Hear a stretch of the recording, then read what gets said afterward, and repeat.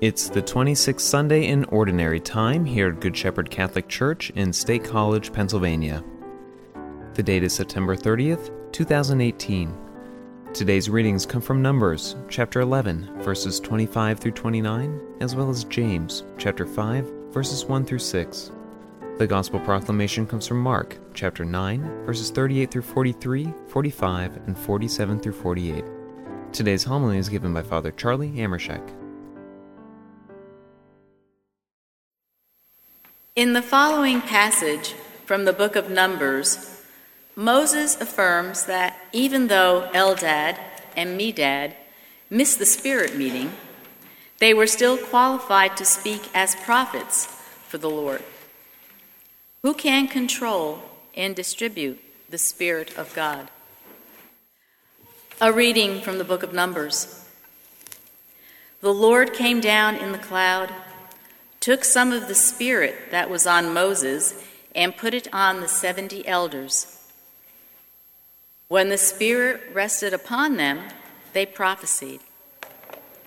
But they did not do so again. 2 men remained in the camp, one named Eldad, the other named Medad, and the Spirit rested on them. They were among those registered, but they had not gone out to the tent, and so they prophesied in the camp. A young man ran and told Moses, "Eldad and Medad are prophesying in the camp."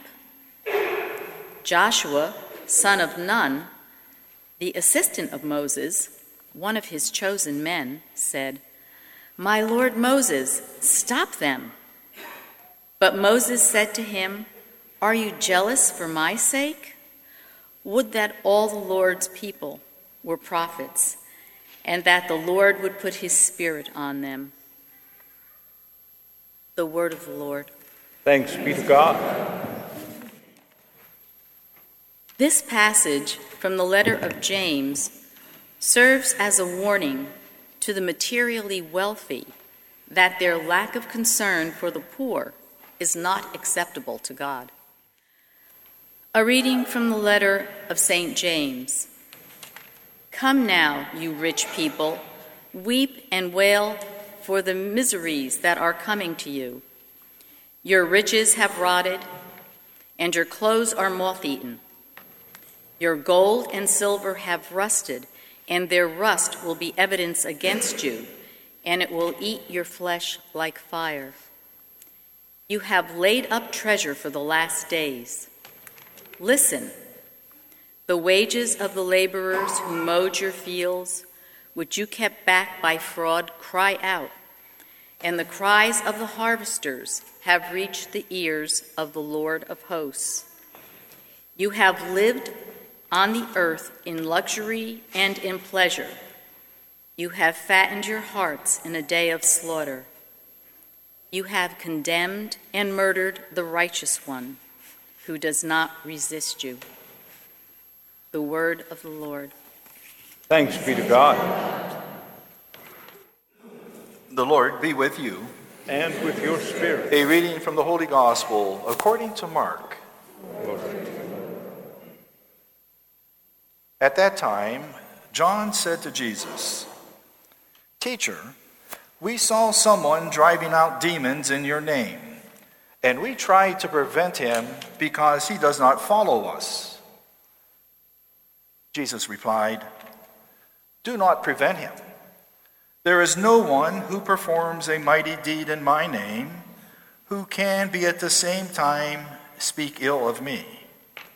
For whoever is not against us is for us.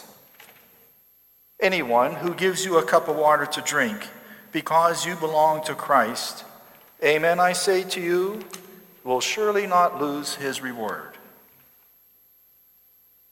Whoever causes one of these little ones who believe in me to sin, it would be better for him if a great millstone were put around his neck and he were thrown into the sea. If your hand causes you to sin, cut it off. It is better for you to enter into life maimed than with 2 hands, to go into Gehenna, into the unquenchable fire. And if your foot causes you to sin, cut it off.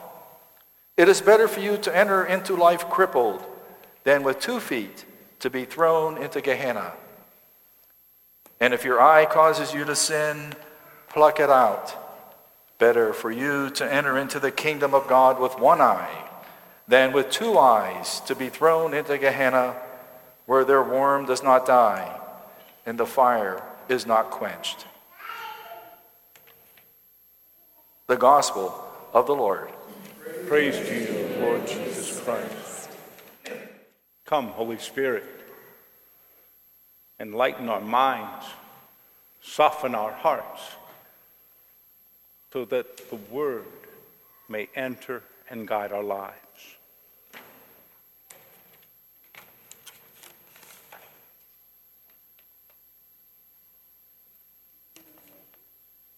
In a book of collected homilies, Father Bill Bausch, who was the pastor of a parish in Teaneck, New Jersey, until he retired, he begins his reflection on this gospel by telling the story.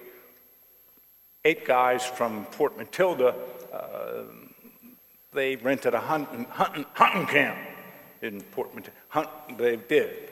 So they rented this camp, and when they went hunting, they went out in pairs, 2 by 2. Came the end of the first day of hunting season, and Joe, who was partnered with Harry, came back dragging an 8-point buck, but no Harry. The guys at the camp said, "Where's Harry? What'd you do?" "Well, he fainted on the road about 2 miles away, and I left him there." "What? You left Harry there? He fainted and you left him there?" He said, "Well, it was a hard decision, but I looked at Harry and I looked at the deer. I decided, well, nobody's going to steal Harry." And then Father Bausch goes on to say, "I've told you 1,000,000 times not to exaggerate." Yeah, good. Exaggeration to make a point is, as you know, hyperbole. And certainly what Jesus is using in this gospel text is hyperbole. Father Bob says that evangelists, the evangelicals, people who quote and study and accept the Bible as literally true, apparently they have a tough time with this particular passage, because you don't see many evangelicals walking around with 1 leg or 1 foot or 1 arm or 1 eye. They must understand something about this text isn't literally true. I got to tell you, I have a friend back in Johnstown, and Bob is blind in 1 eye, and every time we read this text, I would look at him, and he would look at me, and we would both laugh. And his wife caught on, and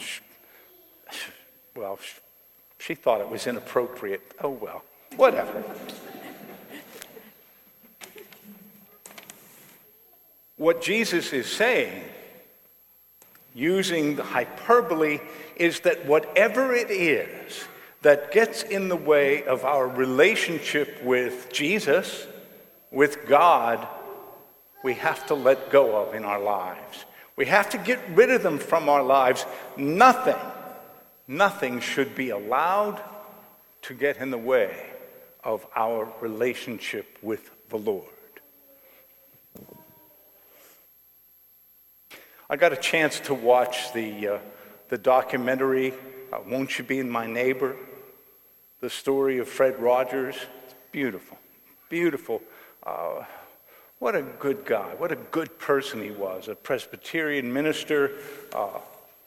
He used his television abilities, he used that to teach children because he really loved children. And what was he teaching us? He was teaching us that love is more important than hate. That all of us are lovable deep inside. We're lovable. He was teaching us to live in peace, not to be violent, not to hurt other people. And he did it so gently and so beautifully. I'm interested. I recognize that there's a movie coming out on his life with Tom Hanks starring as Fred Rogers. And I saw pictures of Tom Hanks as Fred Rogers. He really does look the part. What I found interesting in the documentary that we watched, Won't You Be My Neighbor, what I found interesting was that he got passionate and almost angry when he talked about the things that we put into the lives of children. Cartoons that are violent and kind of smutty. Violent television shows, books, computer stuff that is violent and erotic and really gets in the way of a healthy life, living a good life. He was really, really upset about that. And then after watching Mr. Rogers, I took about 10 minutes and watched part of an episode of South Park. Violence.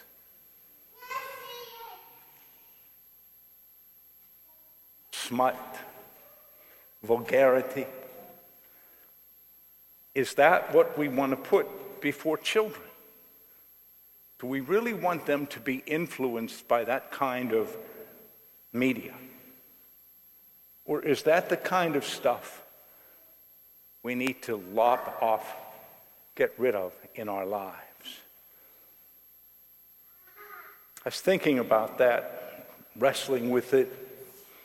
So many things that I do see on television, they don't contribute to my relationship with the Lord. The violence that I see, the food commercials. I mean, my goodness, the food commercials are constant.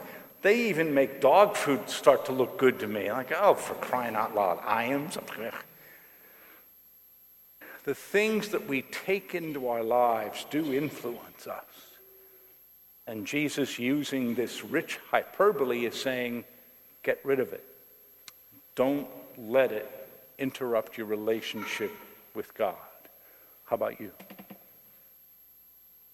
What is it in your life that the Lord is saying, you don't need that. You don't want that. That's going to interfere with us. What is it that the Lord is calling you to get rid of so that you can have a close, intimate relationship with Jesus? I told you millions of times, don't exaggerate.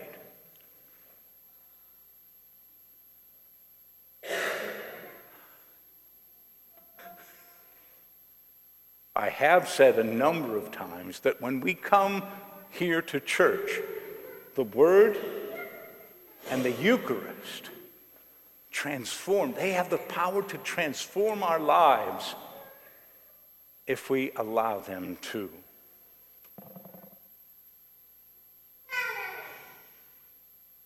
We get rid of the things that distract us, distance us from God. And we try to be His presence in the world, caring for the needs of others. Thanks for listening to this week's service. For more information about our church, including upcoming events, please visit us online at goodshepherd-sc.org.